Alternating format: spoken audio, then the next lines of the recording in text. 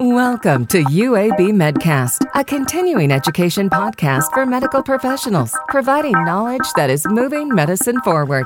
Here's Melanie Cole. Welcome to UAB Medcast. I'm Melanie Cole. Today, we're talking about a modern approach to women with polycystic ovary syndrome.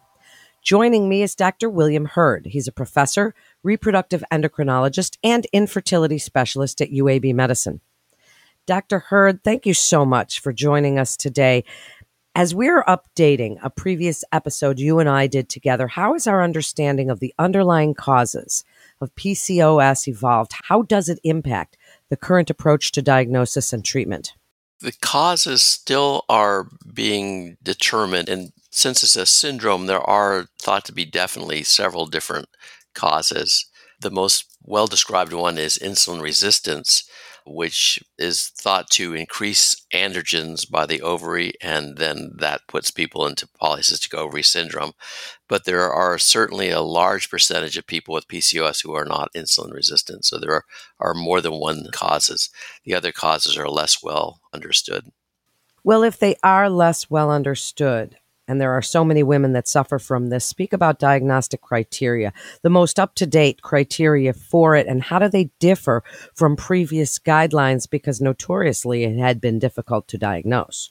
The guidelines still remain a little bit nebulous. There are several different criteria, but the one most commonly used throughout the world is the patient should have 2 out of 3 of the following symptoms or signs. The first is signs of anovulation or oligoovulation, which is irregular periods or no periods.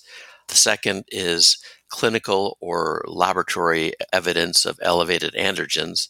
And the third, which is the most difficult to really describe, is polycystic ovary morphology on ultrasound. The reason this third one has changed so much is because ultrasound has gotten much, much better. So the better and more accurate ultrasound is, the easier it is to see small follicles. The traditional criteria was 12 or more follicles on one or the other ovary from 2 to 10 millimeters in size. And it turns out that almost every teenager has well more than this, and most people into their 20s do. So many people now are using the criteria of 20 or more follicles on at least one ovary. And this really brings up the next thing. Most or many teenagers have irregular periods, signs of elevated androgens such as acne and PCO morphology on ultrasound. So the diagnosis is made with caution in teenagers, and we recommend that they're told that you might outgrow this or this might be a problem later in your life. Another thing about the diagnostic criteria that's important, I think, to remember is obesity is not part of the diagnostic criteria.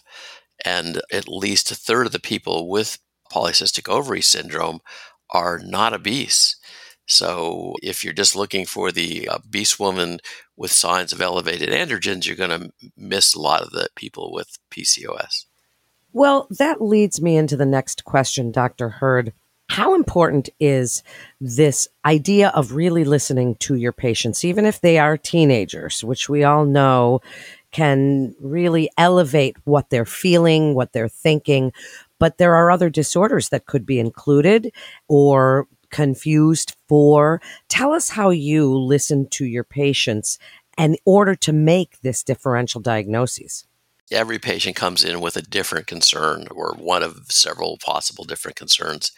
And it is really important to ask them, is it the increased hair that's a problem? Is it not getting pregnant, infertility, which is a common problem with these women? Is it weight gain or a fear of weight gain? So it's really important to talk, especially to the younger people. Nowadays, people go online and, as my patients say, they consult Dr. Google before they even come in.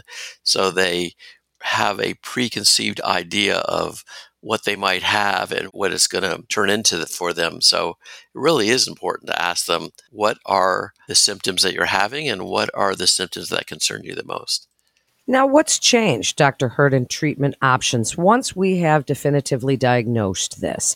And speak about the different treatment options out there, how they have evolved over the years, and how that concept of reproductive planning comes into play when you're thinking about management and considering both fertility goals and long-term health considerations. We do a standard workup just to make sure there's no other conditions that look like PCOS, but that part of the standard workup is to make sure there are not any medical problems associated with PCOS. And the main ones of those are diabetes, metabolic syndrome, which is related to PCOS, but it's a combination of multiple problems more common in the obese patient, including hypertension, diabetes, and hyperlipidemia. And then the long-term problem we worry about is endometrial hyperplasia and even cancer related to the long-term estrogen without a cyclic progesterone. So with that kind of thing in mind, what we really do is try to figure out how can we preserve the patient's health and fertility till she is ready to get pregnant. And it depends on what her conditions are. So basically, the number one treatment for irregular periods and clinical signs of increased androgens and lowering the risk of endometrial hyperplasia is a oral contraceptive with progestins or a intrauterine device with progestins. Both of those are commonly used and very important to avoid some of those things. Then the other cornerstone of treatment for those women who are obese is getting that treated effectively. So I think one of the most important aspects of this syndrome is this multidisciplinary approach, because as you mentioned, there are fertility considerations and overall health considerations. It could be teenagers, it could be women in their reproductive years or older. How do you collaborate with other healthcare providers to really optimize the care of women with PCOS? Yeah, this is especially important in younger women, but really women of all ages with PCOS. We take care of the gynecologic problems and we advise people about the other treatment approaches. But it's really important to make sure the women with metabolic syndrome, hypertension, diabetes, etc., are seen by a primary care physician, either internal medicine or family medicine, to deal with these on an ongoing basis. And then the thing that's really changed the most is we're getting better treatments for weight loss.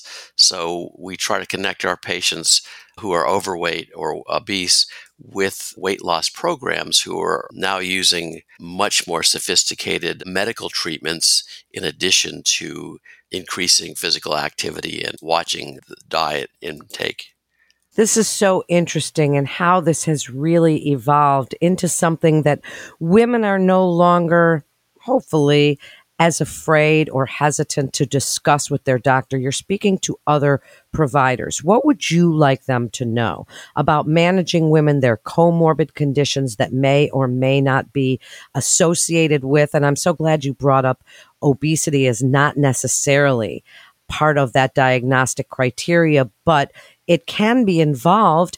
And so, as you said, there are so many specialists involved. What would you like other providers to take away from this updated episode, Dr. Hurd, to really know to take forward to their patients? I think any physician who feels comfortable with managing women with PCOS can easily do it as long as they're aware of the importance of a progestin containing contraception while they're not trying to get pregnant, and watching for the other comorbidities that go along with PCOS. Nowadays, there are more and more weight loss programs that we can send these people to. So I think unless the practitioner feels real comfortable with that area of medicine, it's probably a good idea to refer these patients to weight loss programs. And then finally, the patients who are attempting to get pregnant most commonly are sent to either reproductive endocrinologists or gynecologists who do a lot of fertility work. Thank you so much, Dr. Hurd, for joining us today and updating this very important episode. For more information, you can visit our website at uabmedicine.org/physician. That concludes this episode of UAB Medcast. For updates on the latest medical advancements, breakthroughs, and research, follow us on your social channels. I'm Melanie Cole.